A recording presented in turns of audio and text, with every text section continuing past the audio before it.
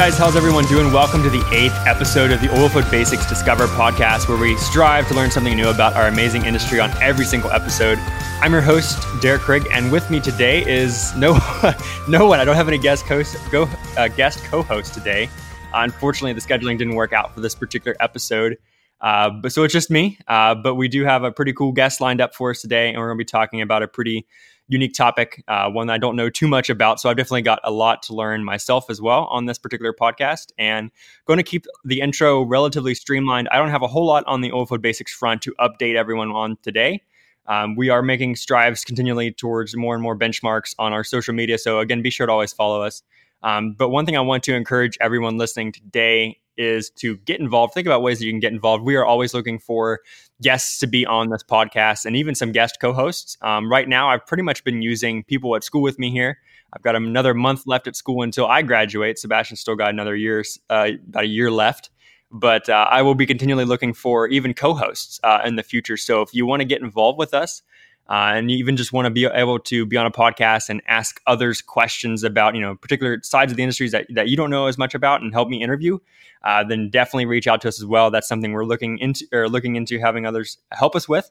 And of course, if you want to be a guest, and we're also looking for people to help host webinars with us. So if you've got an educational PowerPoint or presentation or something on your computer, just sitting, not educating anybody, please work with us and see if we can schedule a webinar with you and get that out and help someone else learn about that particular piece of the industry. So I appreciate everybody's patience with us, and I would appreciate if you could leave us a review on this particular podcast as you're listening in your podcasting app. Most of you are listening in the Apple Podcast app.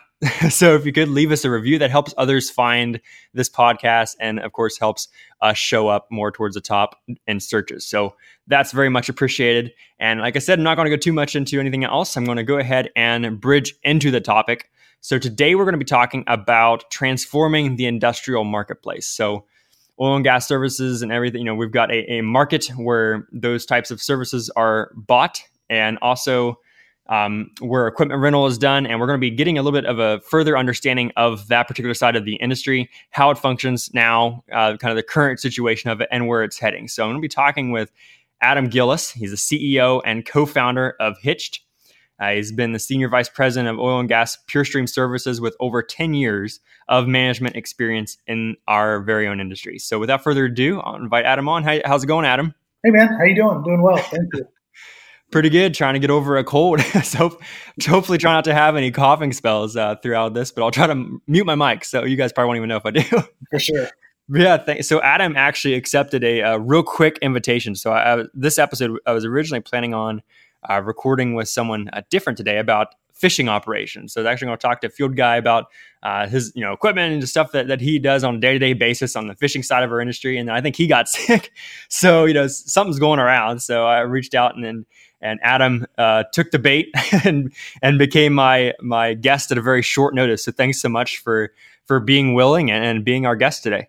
Oh, you bet, man. You bet. Yeah, so looking forward to. So Adam, you've got a very cool, lots of cool stuff going on at Hitched. So you are the CEO of that company, and you've got a lot of cool stuff going on over there. So you can tell us a little bit about your background and what got you into this industry and where you're at right now. Yeah, for sure, man. I mean, my background comes in the oil and gas service industry, mainly in Texas, in the Permian Basin and Eagle Ford Shale. I've spent, ever since college, spent my professional career in the service business. I owned a roustabout company. We did general labor and things of that sort on well sites, and then been with a few other companies, most recently running the oil and gas division for a company called PureStream Services, which is a water reclamation company based out of Midland. And, due to some of the issues we had, in our own business, that's really where Hitch came from. I mean, we started building the PureStream business, and, there's a lot of inefficiencies being a company that needs to rent a lot of equipment to make our jobs go off without a hitch. Yeah.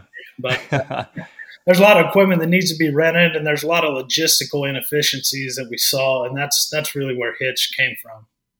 Awesome. So from personal experience. Absolutely. Yeah. So one thing I want to hit on before we go too far into Hitch and that side of the industry, you mentioned water reclamation. That's one term I'm not too familiar with. Could you kind of explain what that is and where that falls in line with our industry overall and with our operations? Yeah, for sure. So, I mean, water reclamation is taking produced and flowback water, cleaning it to an acceptable rate, and reusing that to frack wells with. Right. So typically, Gotcha. what we do, we take oil and grease, suspended solids, and iron out of produced and flowback water, clean it up, and then we put it in frack ponds to get ready to be sent to frack jobs. Okay, gotcha. So, Yeah, I've heard of that being done, but I've never heard of it called that. So thanks for introducing me to that term. yeah, Now I so know how to. water reclamation, water recycle. I mean, however you want to see it, Gotcha. or whatever you want to call it. I mean, it's six in one hand, half a dozen in the other, really. Gotcha. So how often is that mostly Permian that you guys are doing that? I know that definitely Permian gets a lot of water, produced water especially. Is that being pretty heavily done down there, or what's kind of the current status? Yeah, man. So it's getting more and more prevalent. Basically today we're competing with freshwater prices as well as disposal prices. What you have when recycling and reclaiming water, right? You've really got two costs, right? You got to source the water to have the water to frack your wells and complete drilling operations, but you also have to have somewhere for it to go on the disposal side. And so, really, water recycle targets both those areas, taking produced and flowback water, eliminating the disposal, and providing a source of water to complete wells. Mm-hmm. Now, is that something you pretty much have like a central facility that you have to truck the water to and do, or is that something that you can do in the field, like something with like a mobile unit or something like skid mounted? Yeah, so the PureStream units are mobile units. They're mounted on skids. We move them around from job to job. There are permanent water recycle facilities in the Permian Basin, no doubt. But our business model is to be able to be mobile and go where we're needed. Oh wow, yeah, that's pretty cool. I didn't know that was a thing. I knew that. So in Appalachia, I know that like of the central kind of facilities like I just mentioned, but I didn't know when I asked that question that there was actually people doing skid mounted units. So that's pretty cool. Didn't even intend for the podcast to go this route, but that's pretty cool. Oh, for sure. Yeah. So the iron and everything that you're taking out of that is most of the water that you get on flowback, basically, or produced water format. Is most of that able to be recycled, or do you have to test for that? And some is able to be recycled, and some isn't. Is there like a particular threshold? It depends on the requirement of the operator. All the operators have different requirements on cleanliness of the water. I can say from our standpoint, two of the most important things we do are take out oil and grease, right? Most every operator wants oil and grease out of their water, as well as iron. So we use an oxidizer to pull the iron out as well, and then we float off the oil and grease. And so we don't really touch the dissolved solids in the water, none of the chlorides, salts, anything that's dissolved in the fluid. What we're geared towards is taking out oil and grease, iron, and then whatever suspended solids are in the water. Oh, okay. Gotcha. Is that so? Most companies seem to be okay with that, with what they're reusing for their frac, or are they particular about those dissolved solids that's not being removed in general? Yeah, so most companies aren't concerned with the dissolved solids at this stage in the game. Some people are. Some people are still fracking with fresh water. Like I said, it all depends on the frac requirement, on what frac program they're moving forward with. So, I mean, there's a lot of different ways to do the same thing, and so different operators require different water qualities. The removing the suspended solids, oil and grease, and iron work for a lot of them. Some it doesn't. Right? You have people in the Permian Basin currently that are using only fresh water, but a lot of people now, because of the cost savings involved and the logistics involved in transferring fresh water, it makes a lot more sense to use produced water because it's in field And Oh yeah. having a mobile system like we provide makes it easy to set up where we're needed and close to the frac jobs to kind of alleviate some of the, logistics piece of getting that water where it needs to be. Oh yeah, yeah, definitely a lot of application for something like that. Sure. Most of the water out there, if it's being sourced fresh per se, is that pretty much from wells, water wells out there? Yep, water wells is really in West Texas. There's not a whole bunch of reservoirs and lakes that we can pull out of. Yeah. Much different than a lot of other places, but frankly, all the fresh water is coming out of wells on different landowners' properties or operator-owned properties. Mm-hmm. Gotcha. Yeah, as opposed to Appalachia, where there's like water literally everywhere. Yeah. So yeah. I literally only know of one water well ever being used for a frac up here that I've seen or heard of, and so one time ever, everybody just pulls out of the river or some surface body of water. Right. Yeah.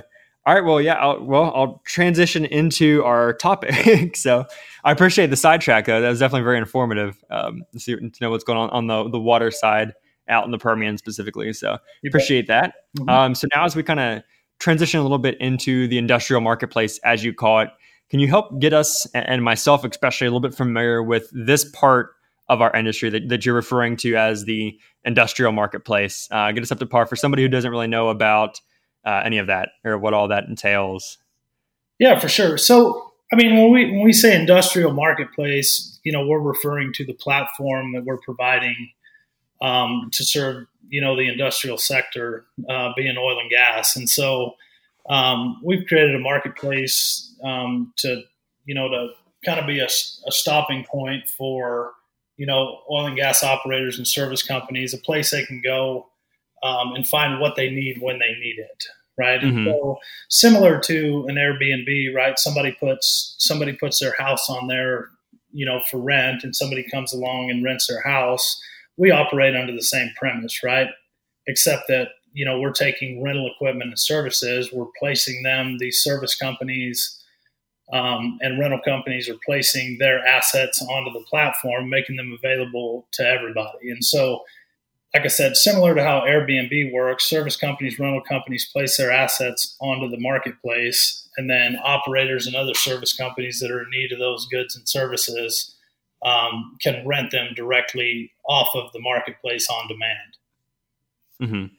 Yeah, but in terms of like a current status, so most of the companies that have equipment to rent, is there how much kind of organization or like what's the current status of that? I mean, I've talked to multiple people from even the Permian Basin, just on the phone about some other topic or something. And they're like, oh yeah, by the way, I rent equipment too. I'm like, so I'm assuming that there's a bunch of these companies and individuals who have equipment to rent, but there's probably nothing too much tying them together. It's probably mostly who and just kind of working through it that way.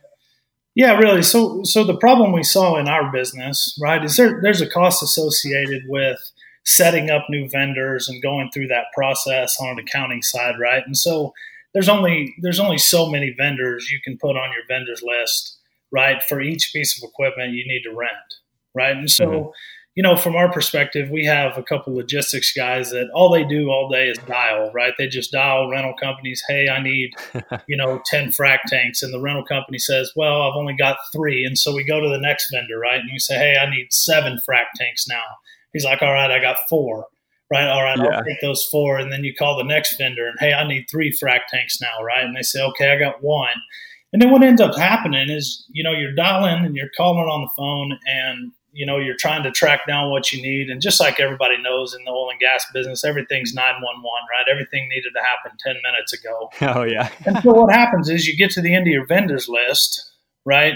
And you still need 3 frac tanks, right? And you have nowhere to go. And so now you're posting up on LinkedIn, hey, anybody got 3 frac tanks needed for a job in, 6 minutes, right? And everybody... Yeah. And then people are responding, and then you're calling more people. And so the massive inefficiency with how that works, basically how the process works today is our logistics guys calls a sales guy from a rental company, right? So he calls the sales guy. He's like, hey, man, I need 3 pumps for this job. And the sales guy calls their operations manager, right? His operations manager says, hey, man, we need 3 pumps. Do we have 3 pumps? Yeah, we got 3 pumps. Let me call our maintenance manager, make sure they're ready to go to the field, right? So then that guy goes out there, and then he calls the operations manager back and says, hey, man, I got these 3 pumps. They're ready to go. Then the operations manager calls the sales guy and says, hey, these 3 pumps are ready to go. Then the sales guy calls my guy back, and he says, hey, man, we got these 3 pumps. And it's just massively inefficient. There's so much time wasted. Yeah. And then the customer is like, oh, we found them in our own yard. Yeah, absolutely. And a lot of times these guys don't even know what they have, Yeah. Say, oh, yeah, I've got it. And say, oh, when can they be there? Well, they can be there tomorrow. And then, so, we'll move forward saying, yeah, we got this equipment being delivered tomorrow. And then tomorrow comes and the equipment doesn't show up. I'm like, hey, man, where's our equipment? Oh, man, we didn't have it, dude. Sorry, I forgot to call you, right? And so really we're trying to introduce a couple things, right? First of all, we're trying to drive utilization for rental companies, right? We're trying to take underutilized assets and get them generating revenue, right? That's the first thing. Second thing we're doing is we're taking through the platform, everybody pays through the platform. So now instead of you may have 5 service companies on one particular site with 5 different pieces of rental equipment.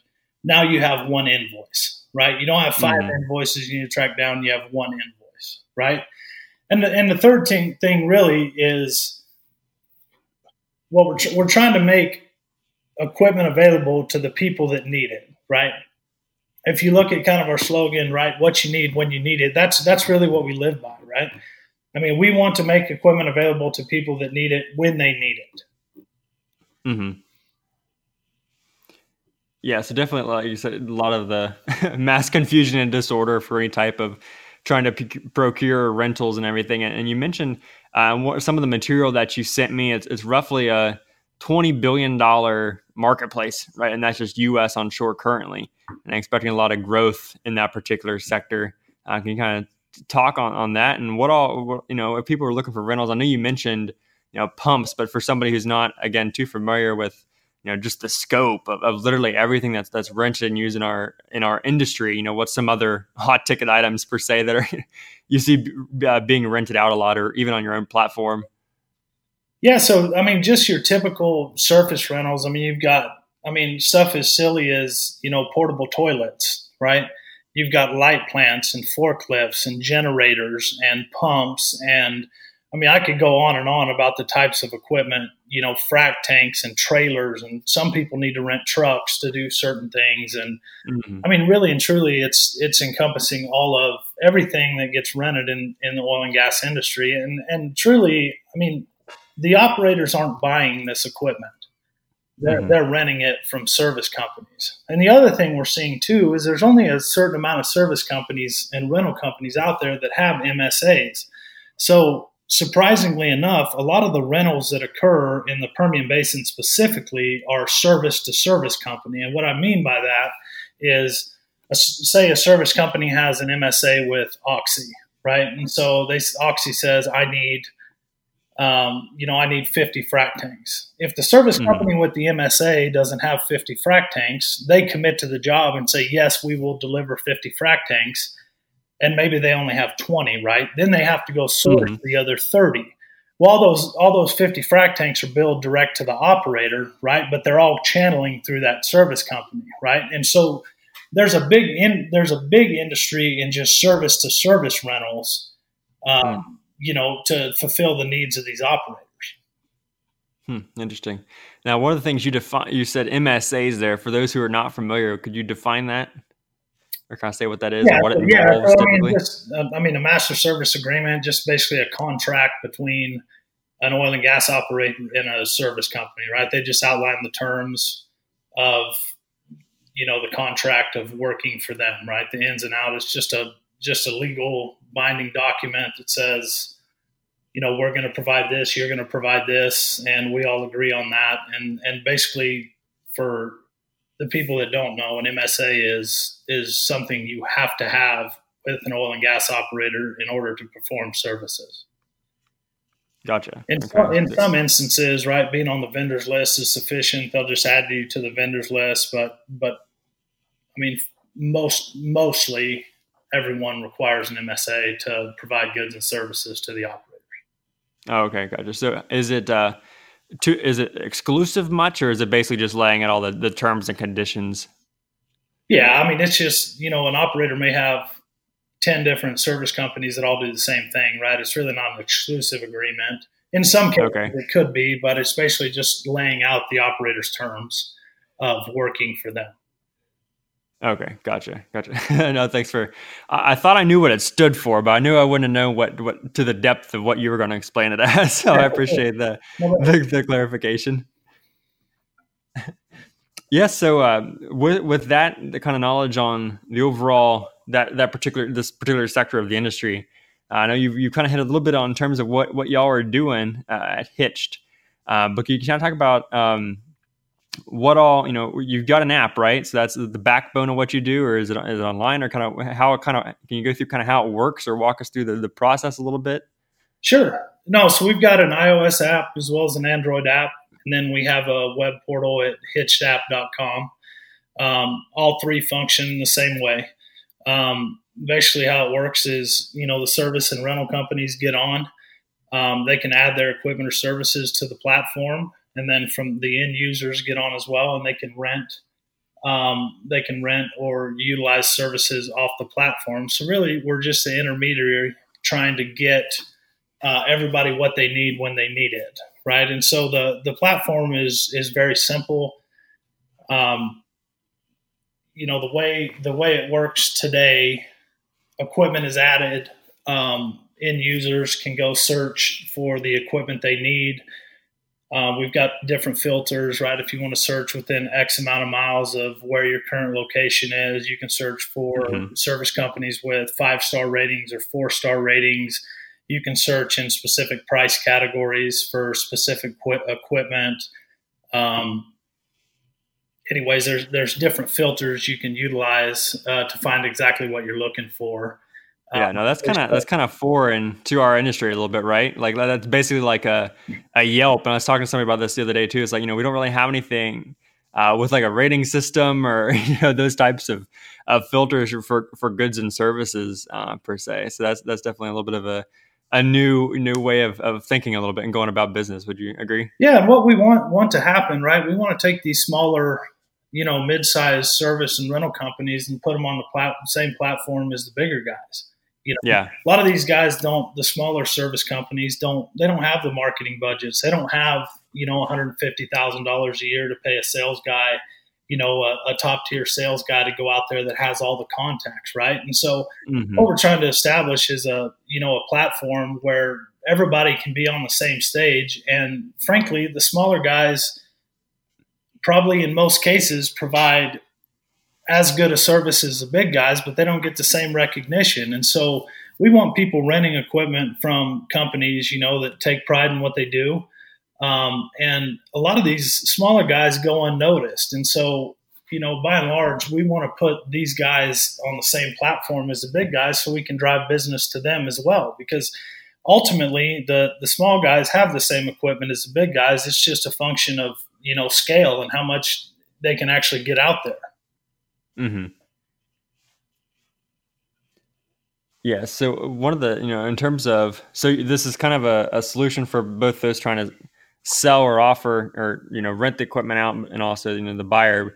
In terms of the renter, the one actually doing the renting, do they kind of have an inventory on this, that on your system, or that shows what's available, or how is that kind of used? Yeah. So once the equipment's placed onto the platform, right, as it's rented off, it updates inventory on demand, right? And so if you go on there with 100, you say you have 125 kW generators, right? Somebody comes on and rents 50. The next time, as the app refreshes, which it does constantly, right, it'll show 50 available to the market, right?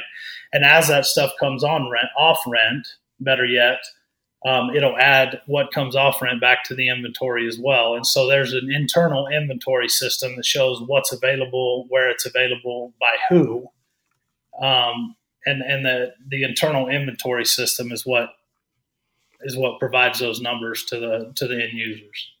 Mm-hmm. Now, I assume like whenever if you go to rent something, Does that pretty much you select like when it's due back per se, and is there any like checks and balances to make sure that it's actually back into the inventory on the date that it was, that your system is going to say it's back in the inventory? Yeah, for sure. So when a rental comes up due to end, right, 3 days prior to ending, we send out a notification that gives the end user an option to extend the rental or send it back. As well, if they need to send the rental back early, there's a notification function as well, that they can send the equipment back earlier than they thought. So they have the option to extend the rental, right? If they don't extend the rental, then it goes back into the inventory on the last day of the rental. Gotcha. I suppose, on the user side, that's definitely hopefully a way that would help like the operators or whoever's running this equipment or the other service companies, to know, what all they have on their field that they're being charged for on a daily or hour, whatever basis it is. Is that right? Yes. Yeah, so that alone is a little power there, because I don't imagine that everybody has flawless lists, to watch that kind of thing, and especially as jobs and stuff go on further than what was planned. It's probably hard to keep track of all of that. Right, and as a job, everything's very fluid out here. Right, jobs change and dates change and frac schedules change. Oh yeah, drilling schedules change. Right, and so having the ability to schedule out is an advantage, right? And also as jobs complete, you don't necessarily have to take, when a job completes, you don't have to take that equipment off rental, right? You can take it and assign it to the next job. We've input a job site management function. And so as the end users go in and they create their job sites, right? And as they rent equipment, they assign that specific piece of equipment to a job site, right? And so that does a couple things. On the service company side, it shows them what their daily revenue is, right, per job site with whoever they're working for.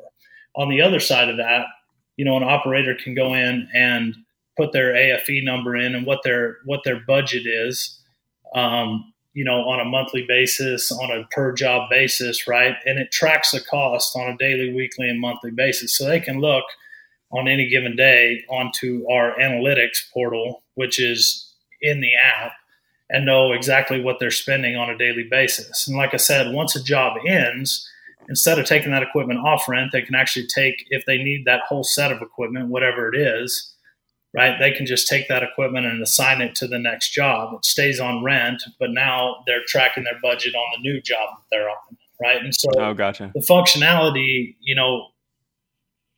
gives both sides great visibility of what exactly is going on and what they're spending. Mm-hmm. Gotcha. Yeah, one question I should have asked kind of more in the beginning when we were going over a little bit about the market and everything. For someone who's looking, maybe thinking about, getting into the equipment rentals or investing in their equipment rentals and stuff, what do you kind of see right now in terms of demand for that side of the industry? Is that something that they should consider going into? Yeah, so I mean, the equipment rental piece of the oil and gas industry has always been very lucrative, right? I think getting into the equipment rental business is at this point in the game is a smart investment. It's something that is always going to be necessary. I don't see these operators going out and buying 400 light plants, right, to service all of the sites, right? And so, just like anything else, right, the service companies and rental companies that are in business currently, right, I mean, they have X amount of equipment, they have X amount of CapEx, to continue to buy new equipment, right, and refurbish their fleet. But there's always room for great service companies, especially in the Permian Basin. Gotcha. And one of the things I forgot to mention earlier too, on this particular side of the industry, whenever someone rents, something, I assume, you pay after the fact to get billed or whatever. So it delays payment? Whenever people go into bankruptcy, sometimes I'm wondering if sometimes people don't get paid. You know what I mean? Where if they use your app, isn't that more automated and more instantaneous?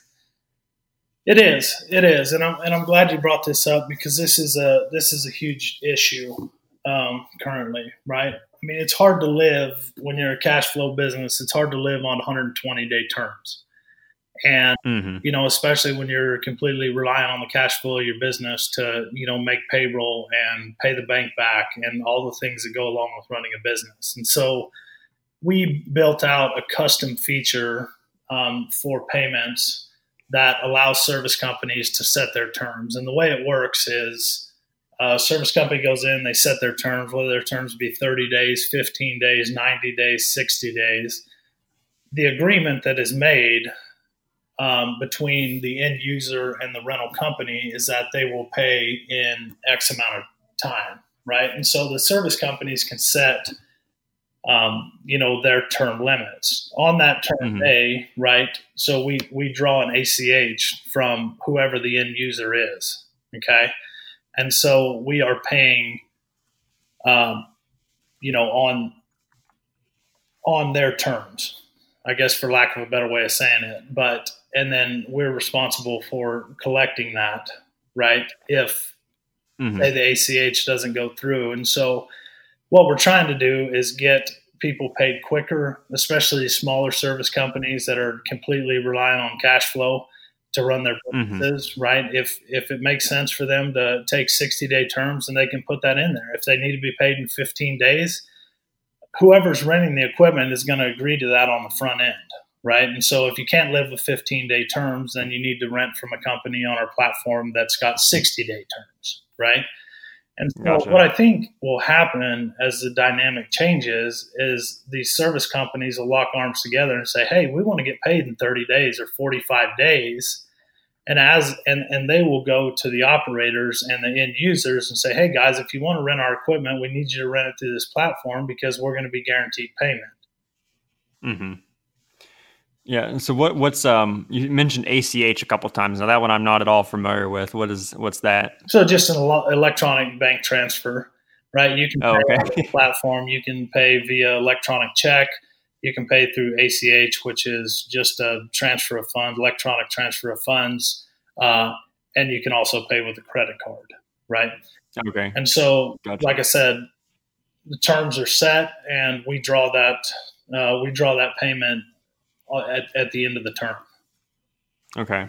Yeah, one thing I'd like to have you kind of help clarify for myself as well, and for anybody else that might be wondering this, whenever we do anything on our daily lives, we pay and everything's instant. Like, I mean, unless you put something on credit or something like that.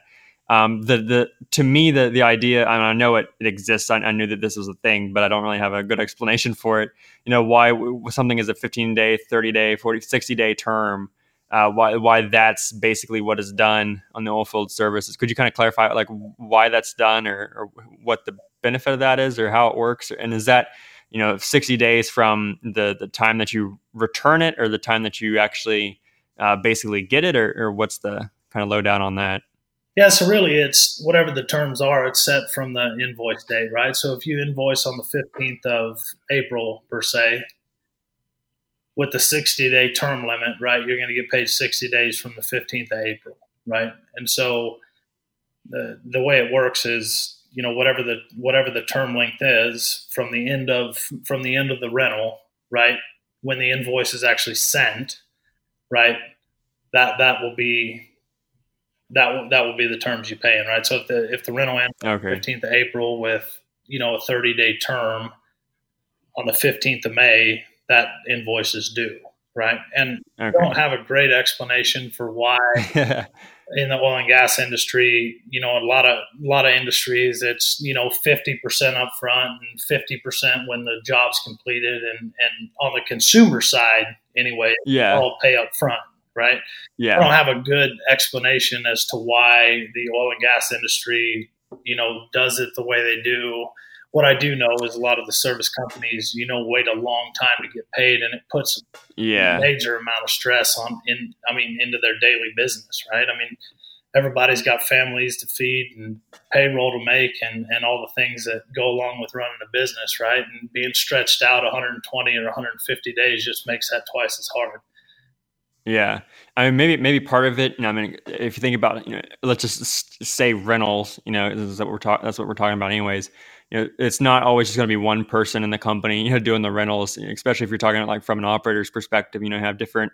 You might have a drilling engineer calling and getting something one day, or somebody on that team or completions. I mean, you have so many different people going to get those rentals and stuff for them to be able to to have them pay would be a lot more hectic than to say build a company. So maybe that's where it kind of comes in. Right. Gotcha. Okay, yeah. So back to what y'all are doing with Hitch. You're in the Permian Basin pretty exclusively right now, and your plans to what's kind of your plans and where are you at? Where are you going? Yeah, so we're based in Midland, Texas, right now. Focused really on the Permian Basin and Delaware Basin over in southeast New Mexico. We've got a couple customers down in the Eagle Ford, down south of San Antonio, Texas. But over the next 12 months, we expect to expand, across all the basins in the United States. And so, really, being digital as we are, right? There's no set basin, right, that we have to go to next, right? And as this catches on, what everybody knows, work in this industry, a lot of the service companies and a lot of the operators operate in multiple basins. And so what we know today is, as hot as the Permian is right now, most all of the major operators to some degree are working in the Permian Basin. And what we're looking to do is grow those relationships in the Permian Basin and let those people take us right to other basins. And so once we familiarize all these people with this, technology that we're introducing, our goal is to grow with them throughout other basins of the United States. Gotcha. Yeah. On your slide deck and stuff that you sent me, you also mentioned, going into maybe water chemicals and some more of those types of goods as well. Do you have any types of plans or thoughts to grow even just beyond oil and gas equipment rentals, or? We do. We started with the equipment rentals, right? Because that made the most sense, and frankly, to me, had the biggest issues. But I think from a logistics standpoint and kind of where we're growing, we're in phase one right now, encompassing the rentals and services. And as we grow the business, we'll move into other services. We're looking to start moving into the offshore market, the offshore rental market. And I think there's a lot of inefficiencies from what we've seen in the offshore rental market as well. But this technology is not limited to oil and gas, right? We plan in our phase 3 program of moving into commercial construction, mining, and other industrial sectors that face the same issues that the oil and gas industry faces. But we started in oil and gas in the Permian Basin because that's what we know, right? That's all of our experience. Myself and Lance, our other co-founder, that's where our experience comes from, right? In the oil and gas service sector. And so it just made good sense for us to start there, where we had the right contacts and knew the market very well. So we can perfect it in the Permian Basin and take it elsewhere and then outside of oil and gas altogether. Now you mentioned inefficiencies offshore wise. Anything that sticks out from somebody who doesn't, or for somebody who doesn't really know anything about offshore like myself? Anything that particularly is different there in that market or that sticks out? Yeah, man. So, obviously the logistics change quite a bit when you got to, put equipment onto a service boat that has to go 40 miles offshore, right? The logistics obviously change, but exactly what I was explaining earlier about the land market, right? This guy calls this guy and he calls this guy and he calls this guy. And then basically the dominoes fall the other way. He calls this guy back, calls this guy back. It's all the same, right? Whether it be onshore, offshore, construction, mining, it's all the same, right? It's all a people business today. And don't misunderstand, we're not trying to take the people out of the business. What we're trying to do is let the people concentrate on the customer service and providing great service to these end users, right? We handle the logistics piece and also providing a large platform, where they can find what they need when they need it. Oh yeah, for sure. One of the things that kind of was eye-opening to me, and this is just even on the engineering side, a lot of what a lot of engineers do and spend their time is like logistical things, and more management kind of deal, and I suppose that, it's the same with other positions in the industry. I mean, if you can get some of that, automated, or, use technology to help make that easier, then that's obviously a big benefit, and you can let them do their real job, like you said, focusing on the customer experience. Yeah. And something to think about too. I mean, yourself is a good example of this, but, as the millennials start moving into, executive roles and management roles in these oil and gas companies, right? Millennials, I mean, you and I sit here on our phones and we can do everything we need to do on a daily basis from our phone, right? And as the millennials, the up and comers in this industry take over, right? They would much rather go onto an app on their phone to rent water transfer pumps or frac tanks, right? Than they would call 14 people to try and find, because that basically in the millennial world is second nature, right? We buy everything. Oh yeah. Yeah. It just makes sense. Yeah. Yeah. I mean, we book our vacations on, Airbnb and VRBO, and we book our plane flights on, on the American Airlines app, and everything we do on a daily basis is done, on our phone or from a computer, right? We can basically run our entire lives, whether it be delivering groceries to our house or, like I said, setting up vacations. Everything is done there, right? And as the millennial generation, starts to take over the oil and gas industry, right? Tech will be very important to those guys because they'll understand the efficiencies that it brings to the industry. Yeah.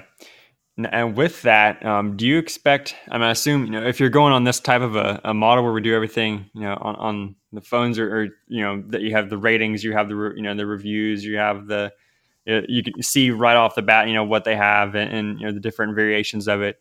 I would assume with that kind of comes transparent pricing, I would assume that I don't know how much this reaches into the rental side of the industry, but I know definitely for the service side, in general, you have everybody kind of has a different price kind of for the same thing. I would assume kind of moving to this type of a platform would make it more where everybody's kind of paying the same price. Is that right? I mean, yeah, that will happen over time, right? But, it depends. If you look across the industry, right, different operators do different things, right? And some operators use the cheapest service company, right? Other operators want the best quality. Other operators may want something else. If we just want to provide a platform that however you run your business, right, that's up to you, right? If a service company having 5 stars and providing great service and having great comments on the Hitch platform is what's important to you, and then you'll be able to search equipment that way, right? If having the cheapest price is what's important to you, that's available too, right? But as more and more service companies adapt to this technology, the pricing will become more streamlined. That's just going to be part of the evolution. Mm-hmm.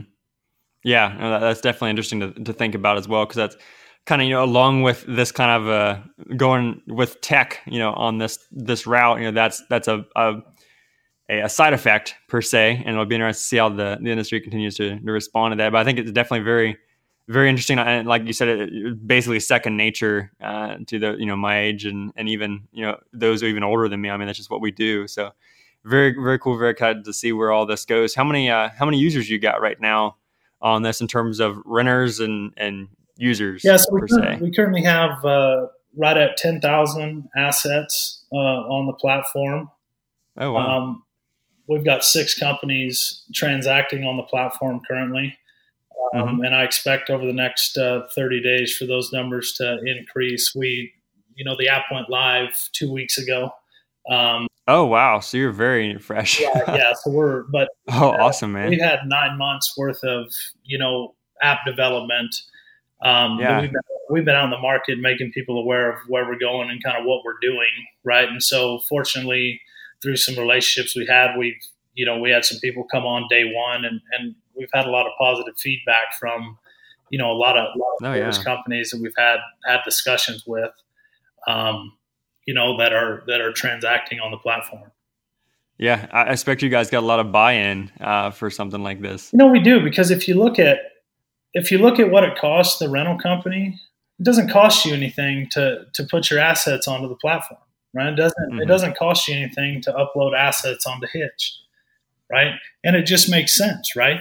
It makes sense, and it gives, everybody is going to go. I mean, if I own the rental company, I want my equipment to be where the eyes are, right? Oh yeah. And the eyes in this day and age are on tech, right?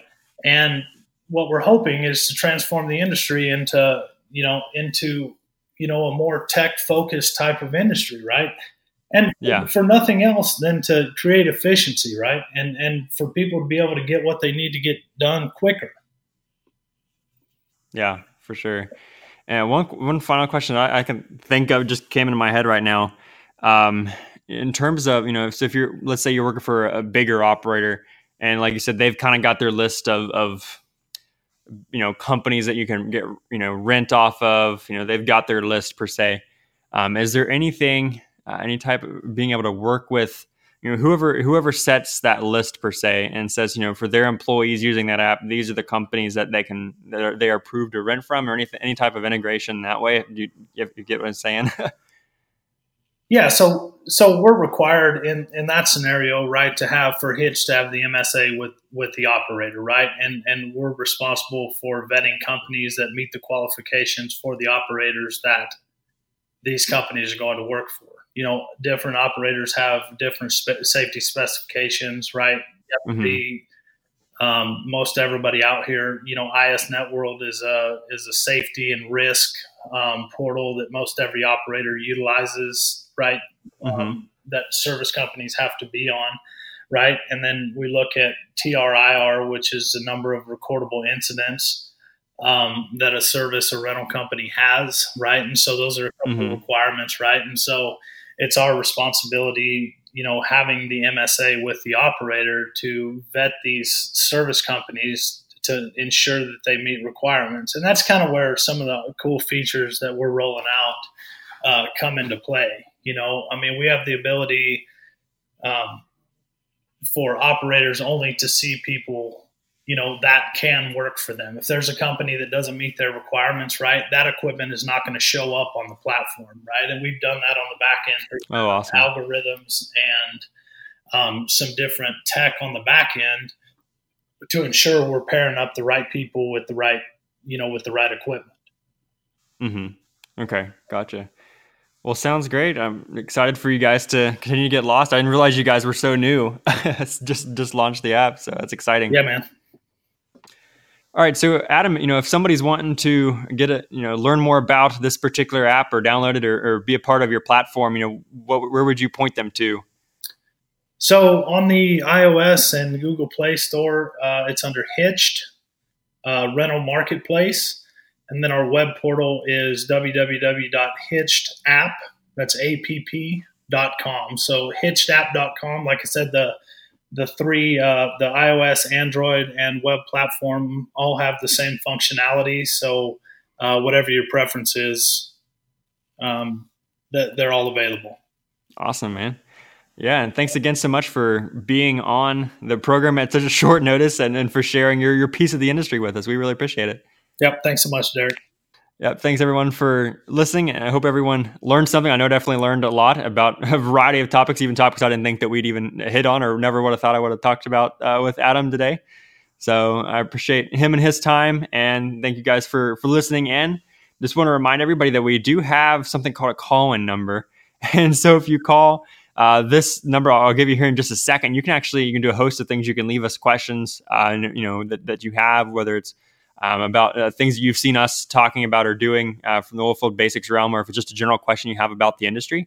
That gives us the ability to even play it on air per se and answer your question. You can also record an intro for the show per se.